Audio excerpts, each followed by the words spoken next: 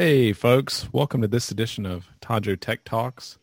Today, I've got with me a full stack developer here at Tanjo, Daniel Starling, good friend of mine. Daniel, how long have we known each other now? Just a little over a year. I was just looking through some old emails and saw some of our first correspondence recently. Man, I can't believe it's been a year. It goes fast. It goes incredibly fast, especially in COVID times. No doubt, no doubt. So Daniel, how about for the listeners, can you just give a brief bio, maybe, and I can talk more about how you got here, I guess, on the back end, but. Yeah. So I'm Daniel Starling. I am a full stack developer and focus on React. Personally, I am from a tiny little town in Western North Carolina called Bryson City. Really cool place. Great vacation spot. Currently, I'm living in Arizona, Tucson, and actually moving in 2 days back to North Carolina. So I'm really excited about that. Our westernmost Tanjoian, I guess, would be the best way to say it. That's really cool. I like to hold things down for the Pacific time people, yeah, exactly. Time here. Yeah, turning us into shift workers. I love it, man. It's cool. So Daniel, you've made it from Bryson City to Arizona, and you're coming back again, isn't that right? Heading back east? I am. I wanted to give it a try out here in Arizona. Growing up in a small town, and then I moved to other small towns like Boone, North Carolina. I just wanted to do something totally different. And so I came out here, and this was about as different as you can get, from one of the wettest places in the U.S. to the driest places in the U.S. And I've discovered that I don't love that. Too much heat? Too much heat. I have very sensitive skin. I don't respond well to heat. And also a lot of my hobbies and things I love to do revolve around water, so the desert just isn't maybe a great choice for me. Right. Fair enough. So you're heading back to North Carolina, which is really cool. It's my favorite state personally, I got to say. But I want to go back a little bit. And how did you get into the whole web development game? Because you're a really talented developer and you're up to date with all the current stacks and all the current technology. How did you get here? I think it's a cool story. Yeah, it's been a long road. About between 3 and 4 years ago, I was I was bartending and I was managing some restaurants and things like that. And I was supremely unhappy with that. Oh, man. I enjoyed the human interaction, getting to talk to people and things like that on a daily basis. That was one thing I really enjoyed, but I just did not feel fulfilled personally with my work. My brother had made the switch. He used to work at Wells Fargo, and he eventually kind of worked his way into the tech atmosphere there and became a project manager. And he really inspired me to want to look for something new. Without any additional education, he made the jump to development work, and he loved it.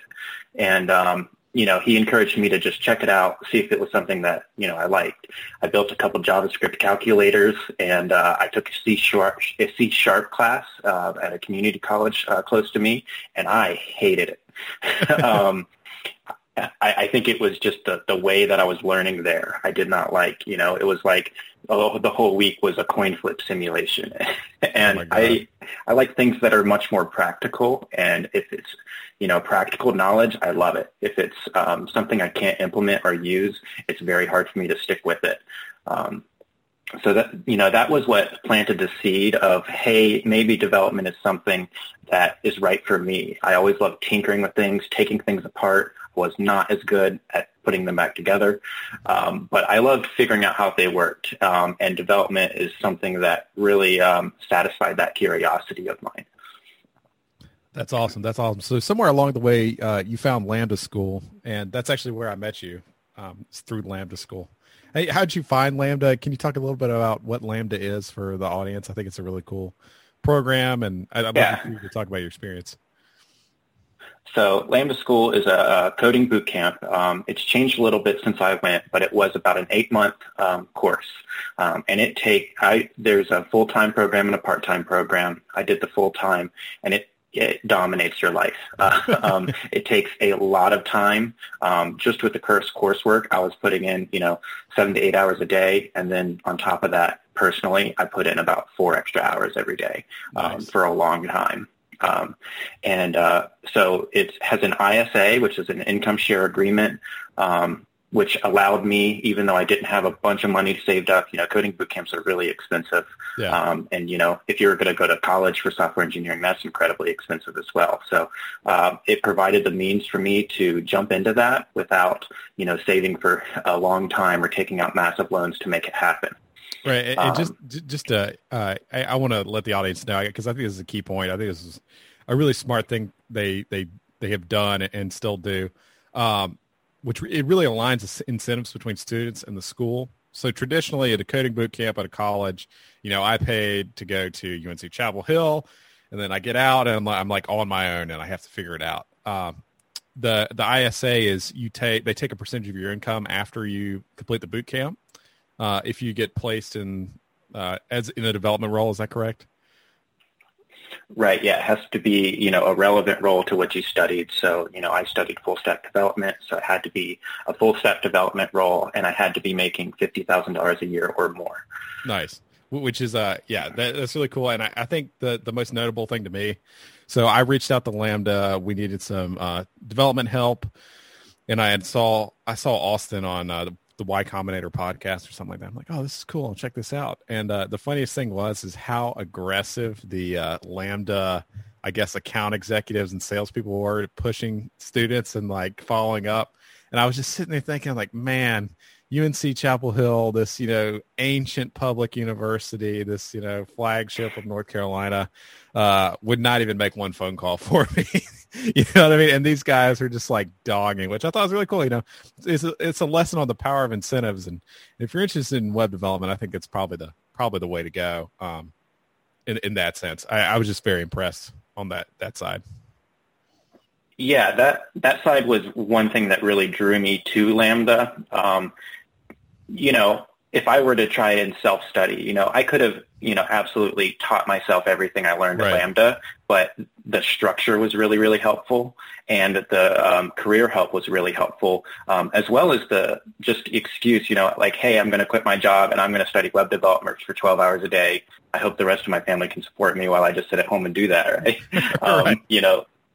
To kind of provide that structure and that avenue was really, really helpful. And then with the career, making a big life change like that is not easy. And to even conceptualize yourself in a different role like that is incredibly difficult. I'd been bartending for about 10 years, and just to see myself in doing something different was not easy. And they kind of helped me get my foot in the door in multiple places, get interviews, talk to people, helped me with my resume. And they did a lot of work to make sure that I was successful. And that allowed me to spend more time just focusing on code and learning and increasing my ability. That's super cool. And like, I can attest to this, super sharp, you're up to date with everything and you know what's going on, it's really cool. Cause a lot of, we had interviewed a lot of people, and, you like talk to them, you're like, wow, I don't know how much you know, but going through Lambda was it was a good signal that you had been exposed to a rigorous curriculum, and you've learned a lot, and you built a lot of projects too, right, during the program, which is cool. Yeah, and not only building projects, but I worked with students that were studying things like data science as well. So it exposed me to other things beyond just full stack development. My big labs project, which we spent 2 months on, was a hybrid data science platform, and it really drove me to think about what do you want in a job, beyond a good job, what would make me happy? What am I interested in? Because I work way harder when I'm interested in something, and, I stay focused and I am dedicated when I'm interested in it. And I found that, data science powering full stack web applications was really interesting to me. It opened up all these new avenues of exploration. And that was one thing that really solidified. Even when I was, talking to the career counselors at Lambda School, I said, I want to work at, a web company that is powered by data science and is kind of on the cutting edge of that. And that's a lot of the opportunities that, they helped me find. Which is really cool. It's really cool. Moving on from Lambda, what are some of your preferred technologies? What do you really like to work with? What are you comfortable with? Yeah, so I love JavaScript. JavaScript is, my main thing. 90% of the day I am writing JavaScript or reading about JavaScript or, just playing with something that's JavaScript related. That's a pretty big field these days. JavaScript is everywhere. So specifically, I do React on the front end and Node on the back end. And those are my preferred avenues of writing JavaScript. And there's a lot of interesting stuff in that space happening. It moves really, really quickly. And, JavaScript gets a lot of hate, but I love it. It is a really interesting language to me. It has a lot of pitfalls and things like that, but it is so ubiquitous. And that's one thing that really stood out to me was like I could learn JavaScript and feel like I could do anything, without having to learn like 2 or 3 different languages to do different things. That's really nice. That's cool. So can you talk a little bit about React and Node and how those are valuable? Yeah, so React is mainly for building single-page applications. Think your really interactive web page or web app, as a lot of times they're called these days. Facebook created React. It's just a library for writing those things. So think Facebook, Instagram, Pinterest, just really interactive web pages that feel like native mobile apps as well, things like that. And this was, a big change in the last couple of years because, before that there's a lot of static web pages, and it's really changed the direction of web development with these frameworks like React, Vue, Angular, or some other alternatives. But, in my opinion, React is one of the most pleasant to work with out of all of them. And Node is a pretty recent development in development or in software terms. Things move quickly, but it's a way to write JavaScript on the back end on the server side of things. So traditionally, before, a lot of people would learn something like PHP and write PHP on the server side to kind of control your logic and control your data and give the web interface what it needed to work. The really great thing about Node is I learned one language and I was writing, interfaces, and then I was, powering it with my own data. And it made the barrier of entry much more accessible for me, and it made it so that I could just jump in and feel like I could just bring all sorts of ideas to life just by learning one language. And, there's some caveats here. There's definitely some new things introduced in Node, and there's some complexity in some places, but it really allowed me to just feel like I could do anything with learning one language, and it was really powerful, I think, for beginners especially to get in there and build something quickly so you don't lose interest. Just React and Node is great for doing things like that. That's cool. That's cool. It seems to kind of supercharge what. So I have a personal podcast too, and last week we talked to David Friedman. He's a legal scholar. He's Milton Friedman's son, as a matter of fact. He's a pretty interesting guy. And he's got some really eclectic interests, which are interesting, like medievalism. But he talked a little bit about computer programming and how he found it super rewarding that, in a lot of projects, let's say if you're building something, like a table or something like that, the tooling aspect can take a really long time, and getting things to do what you want can be very difficult. But, you can just write something out in a computer program and it will go ahead and do that. That's taken care of. What you tell it to do is the whole game, not so much. I mean, there's obviously Python versioning or something really can be a pain and getting environments set up. But once that's done, it's just actually it's almost pure engineering is what he would call it, which I think is interesting. Yeah, and one thing that really struck out to me was, if you think about creating things, if you're a woodworker, you need, a lot of materials, you need a lot of tools, you need a lot of different things to do that. And, if I have a computer, and it doesn't even have to be a nice computer, it can be a 5 to 7 year old, ThinkPad or whatever. and it takes very few like raw resources, and then you can be creative. You can bring your ideas to life. It doesn't take a lot of money. It just takes some time. And that's something that really stood out to me and really drew me to the software field as a whole. It's really cool. So what do you think the future of web technology looks like in the next 10 years?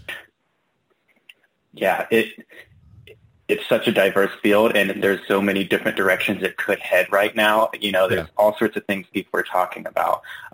So some things that I look to that are most impactful to kind of see the trending for the next 10 years is something like Starlink, is bringing high-speed internet access to people absolutely everywhere. Right. I grew up in a really rural area. When everyone else had 56K connections in the 90s, I had a 28K connection. Yeah. I was less than half as fast as them. And that's something I think about, when you build websites. React is pretty intensive. So you need a good connection to be able to, navigate these apps and, have it be a good user experience.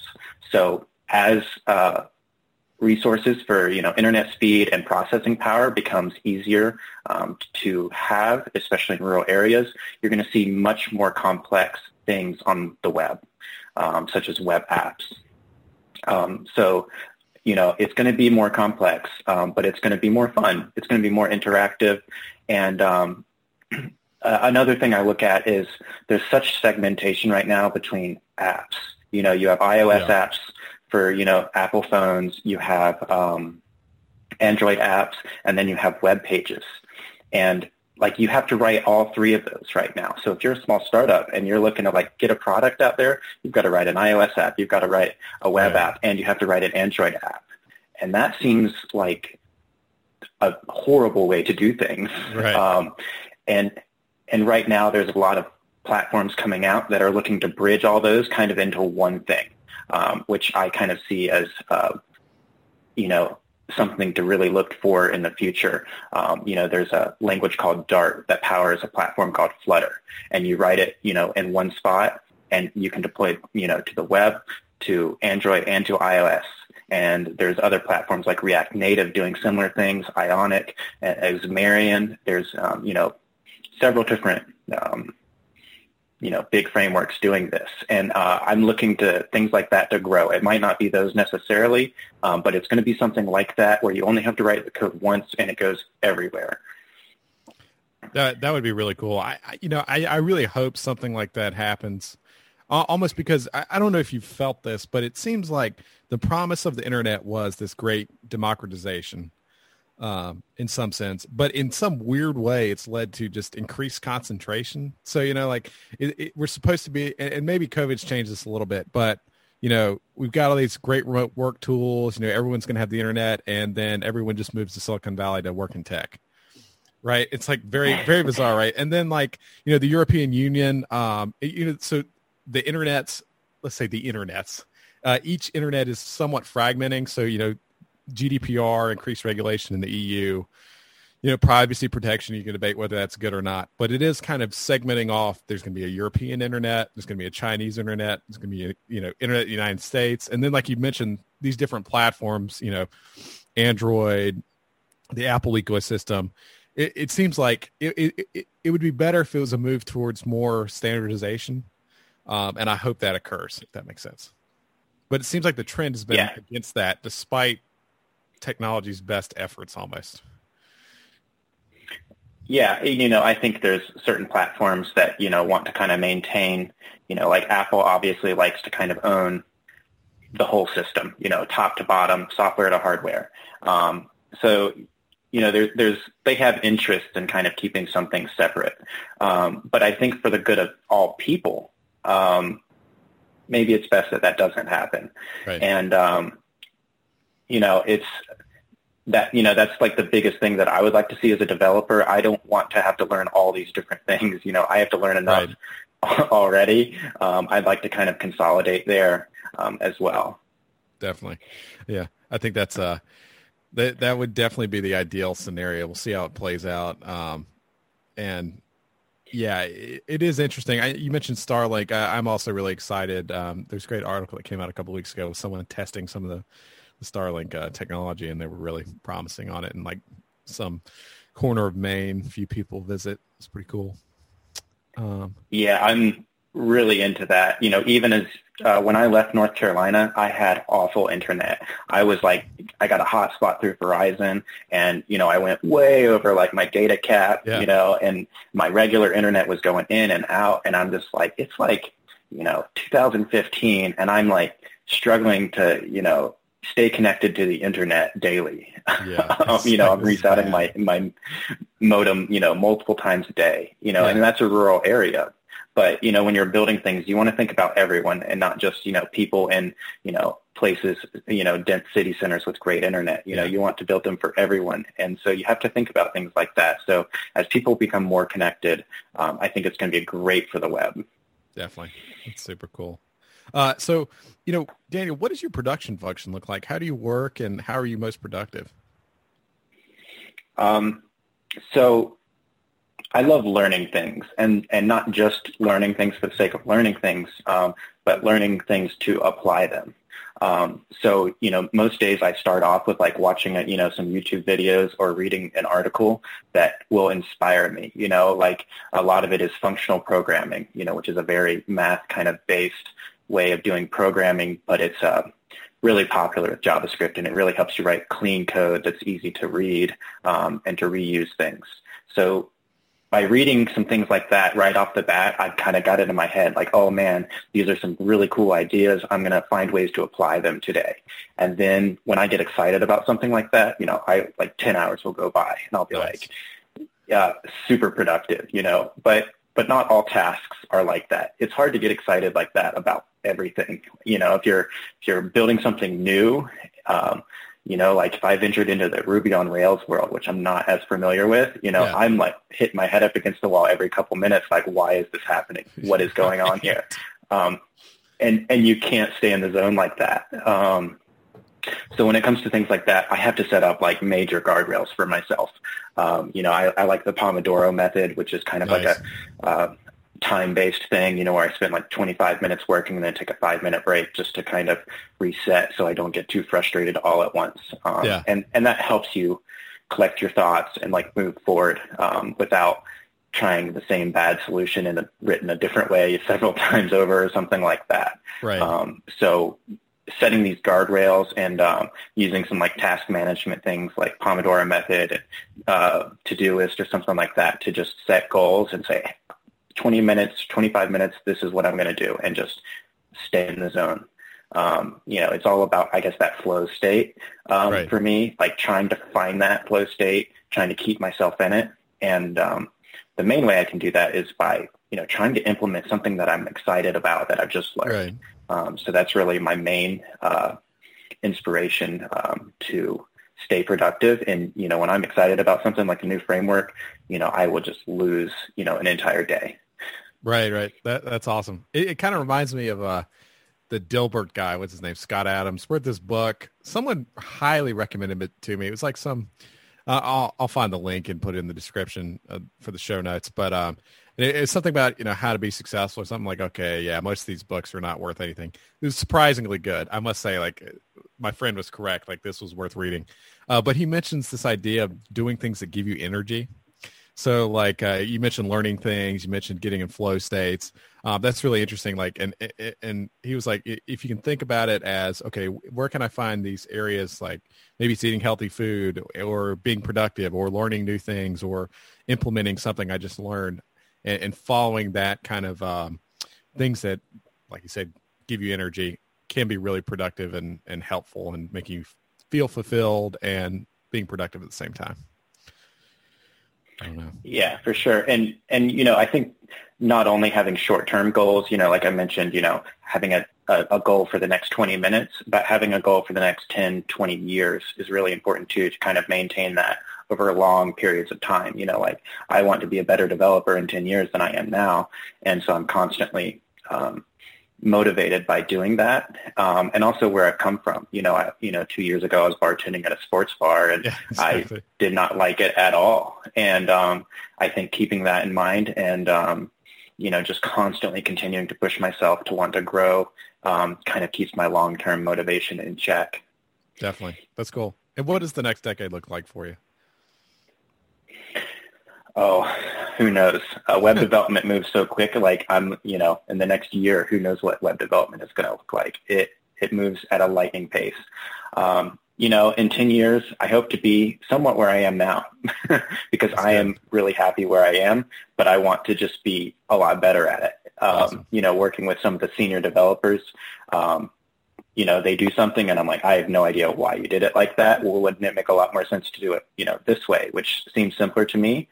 But then, they'll write a function that handles, 20 different scenarios and mine handles like one, and then cool. as I iterate and as I, plug more data into it, I realize what they did was incredibly smart.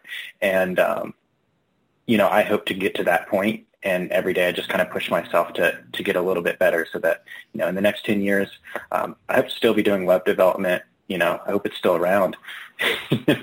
And I just hope to be a lot better at it. Awesome. So I wanted to move a little bit now and talk about, what can you learn about management from being a bartender? What can you learn about people that, let's say the lay person wouldn't expect? That's not a bartender. Someone that's not a bartender. Yeah. So, bartending, depending on where you work, like a sports, I worked at a sports bar with like 400 seats. Oh, wow. And I've also worked at like resorts alongside the river that, are very different paced. So, the one thing that I think I really took away from a lot of it is task management and prioritization. Right. I might have 10 different things in my head and no one tells you what order it has to be done in. You have to kind of think through it and like, what is most important? Who is angriest? Who is nicest? And is something cold? Is something hot? What order of operations do I proceed?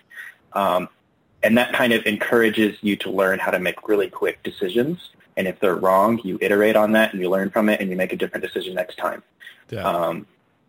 And that's something that really struck me in software is like, I'm looking at something, I'm like, well, how do I do this?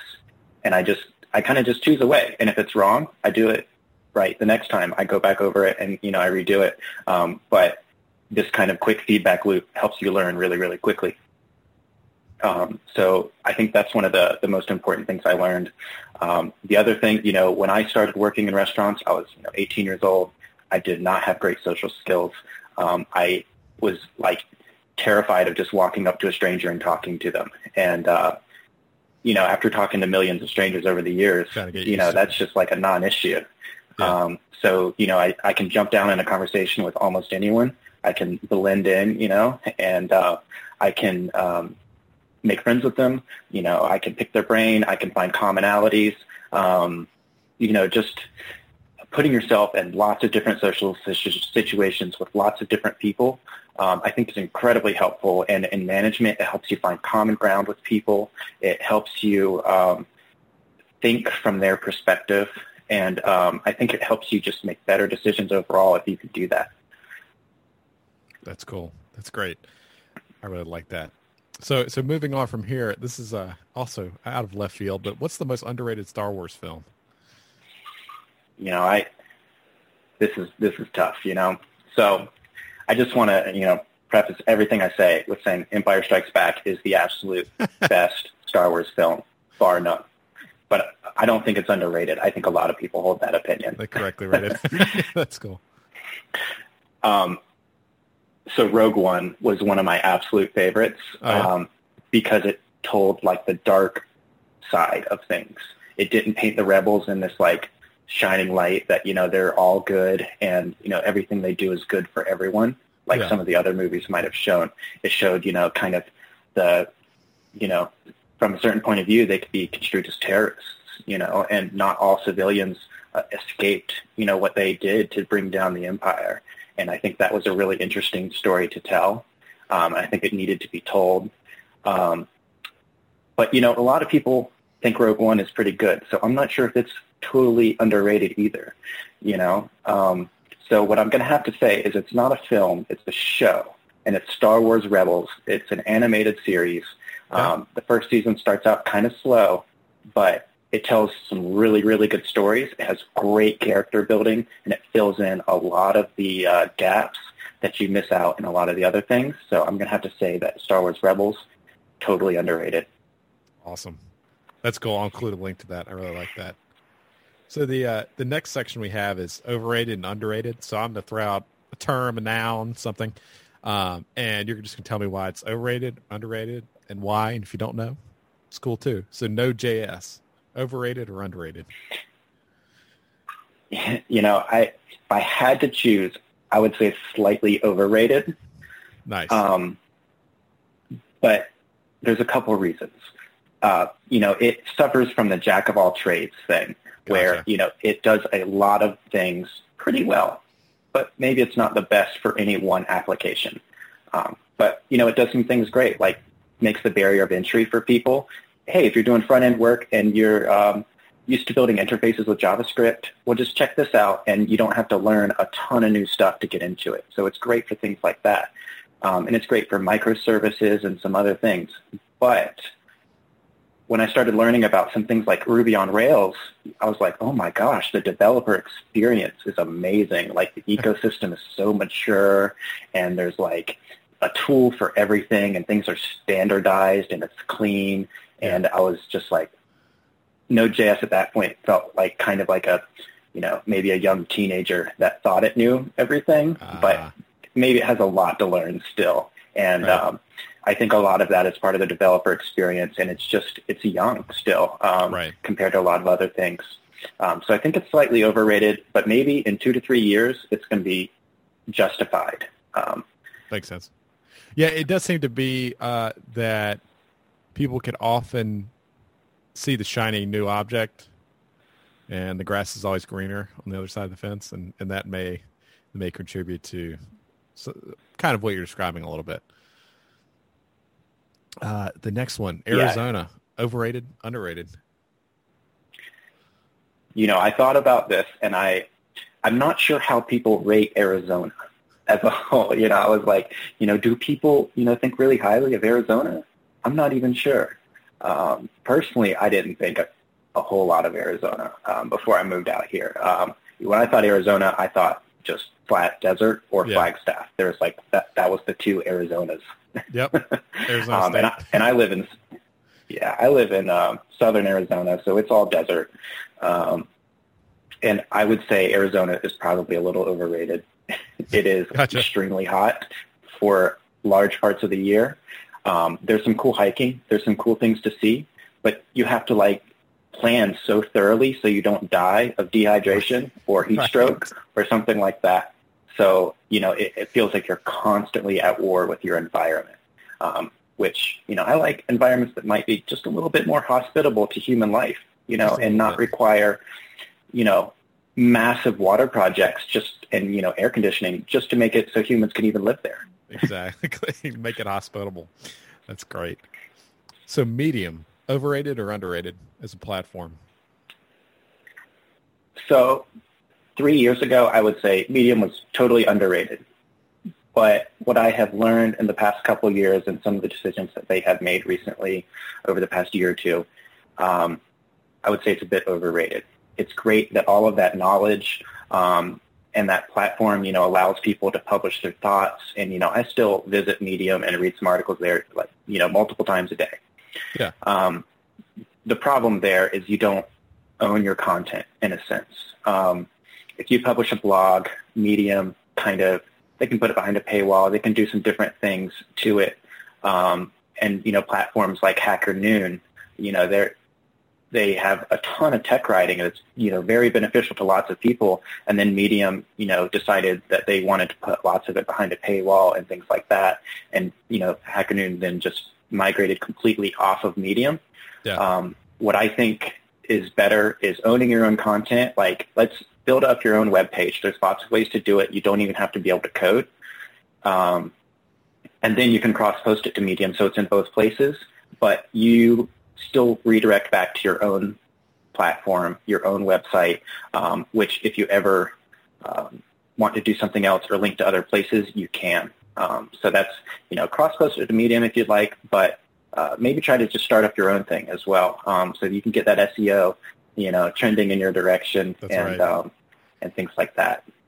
Yeah, it does seem that owning your own channel is really important. Especially, I don't understand the paywall move they started to do. I haven't followed Medium that much in the last couple of years, but I have noticed they're like, oh, buy your articles. I'm like, didn't other people write this content for free? I don't know. Pretty interesting. I don't know what they're trying to do. Trying to make it. Yeah, I definitely think it's important to have your own platform, and that way, if you ever come up with a business idea, you can publish that on your platform, and you can kind of expand on it, and it just gives you so much more control.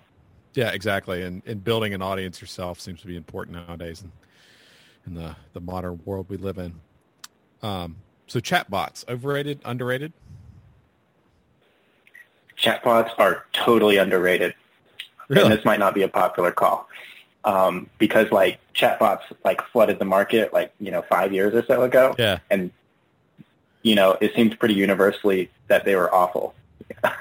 Right. A lot of people hate their interactions with chatbots. Mostly customer I think there's service. a lot of reasons. Yeah, well, I think, a lot of the times that you encounter a chatbot, you're already angry. Right. I'm on Amazon, I want to make a return, and, Yeah. the chatbot's asking me all these awful questions and not understanding it, and I just want a human. Yeah. So I think that concern is very, very valid.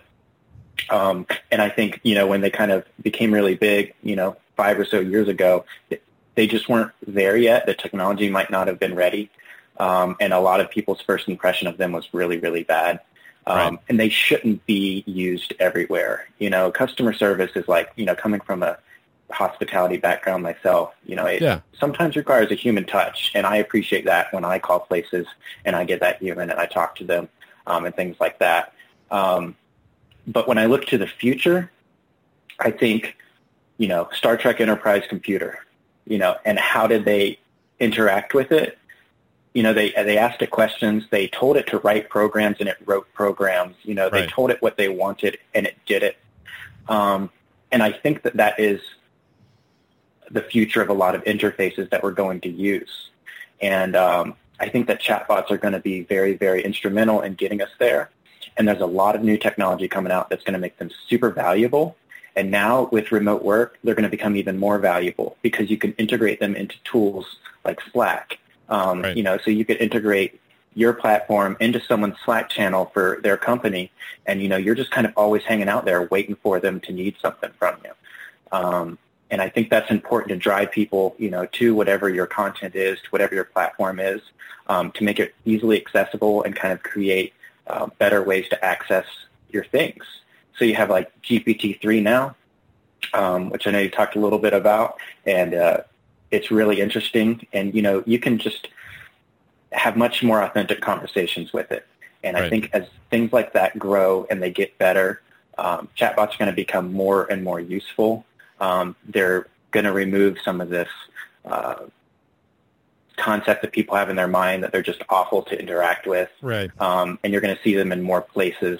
And I think, in the next 10 years, you're going to see a lot more of them. And you're probably not going to know you're talking with one of them in a lot of those cases. It's pretty cool. Awesome. Well, thanks, Daniel. Do you have anything else to add today?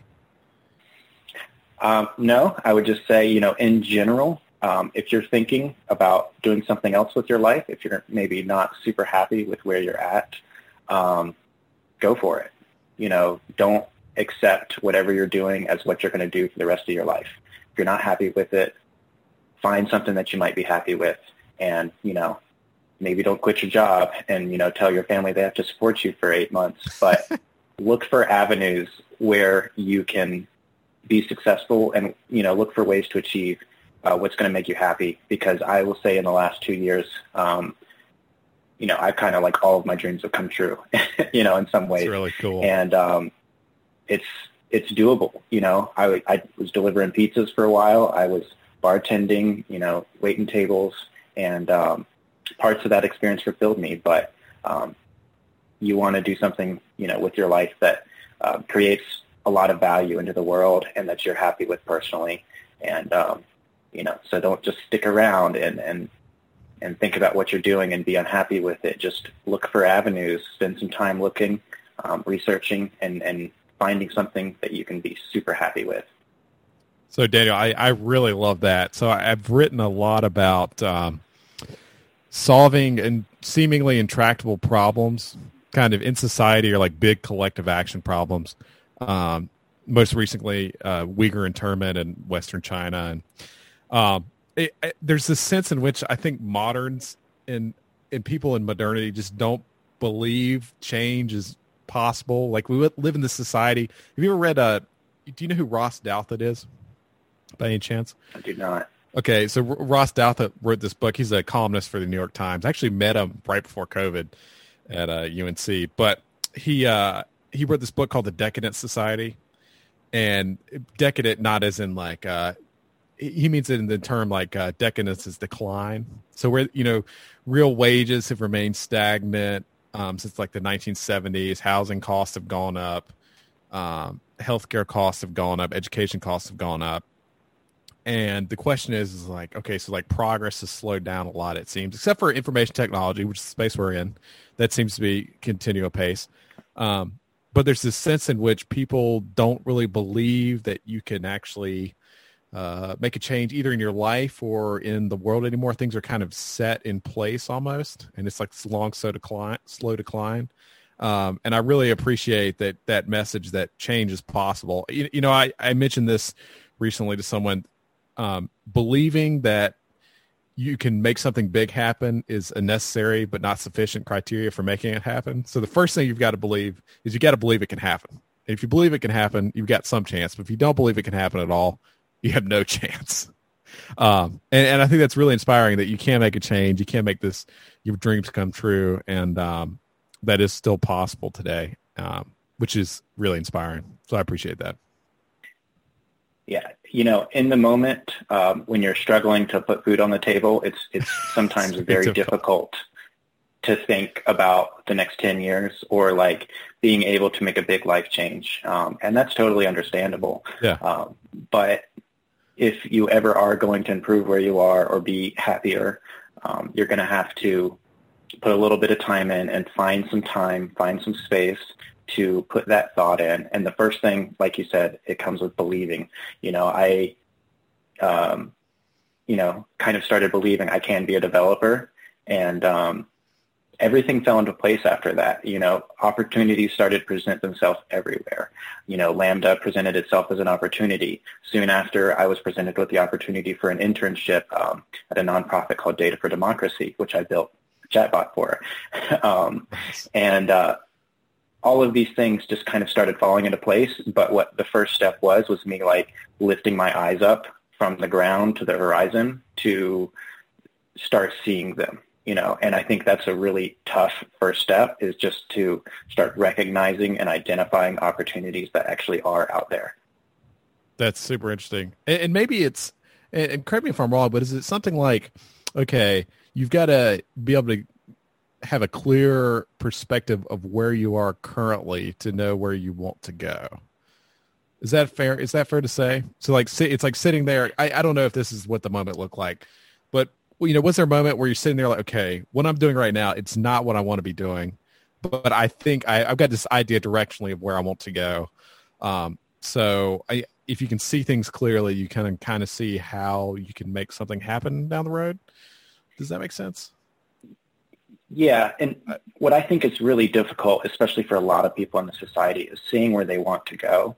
Got it. All through school, a lot of people don't have like that dream job. They don't have that direction, or if they do, maybe it doesn't seem possible.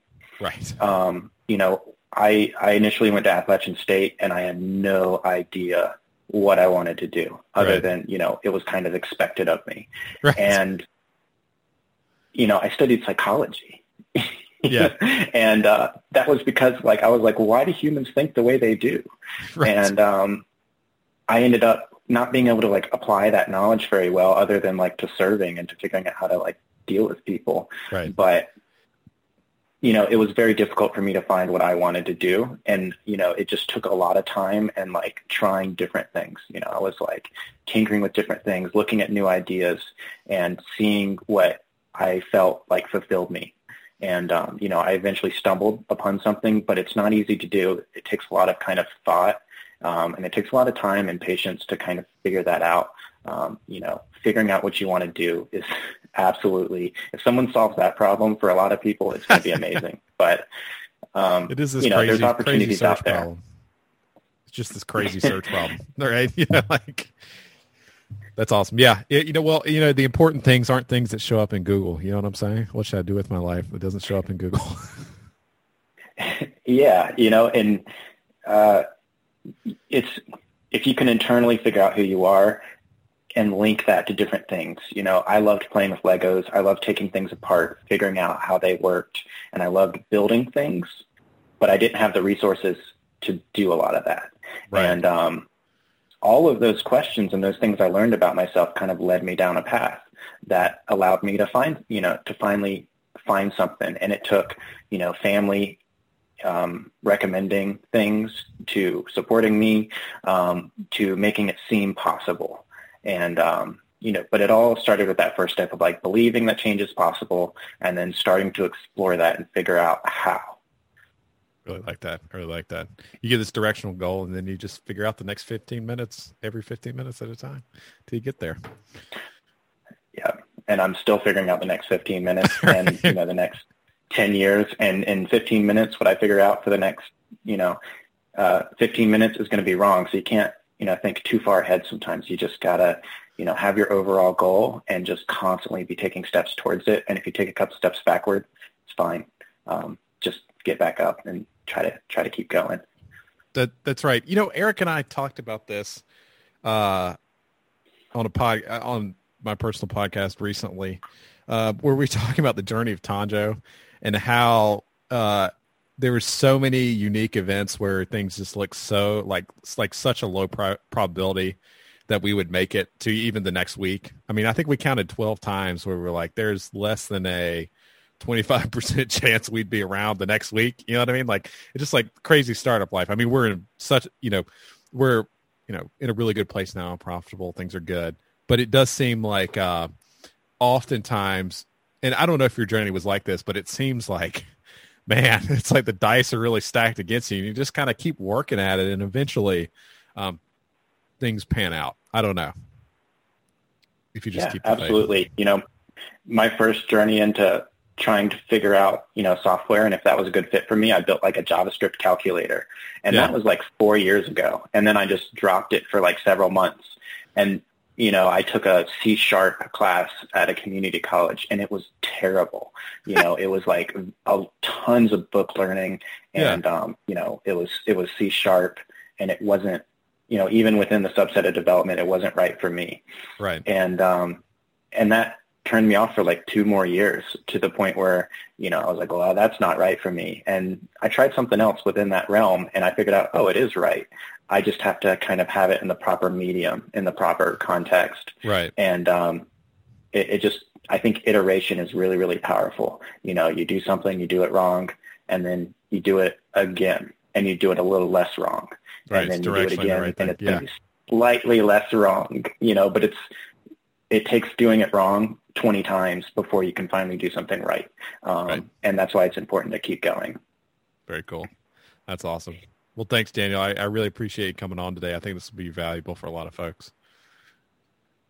Yeah, definitely. Thanks for having me. It's been a fun talk. Awesome. All right. Catch you later. Bye.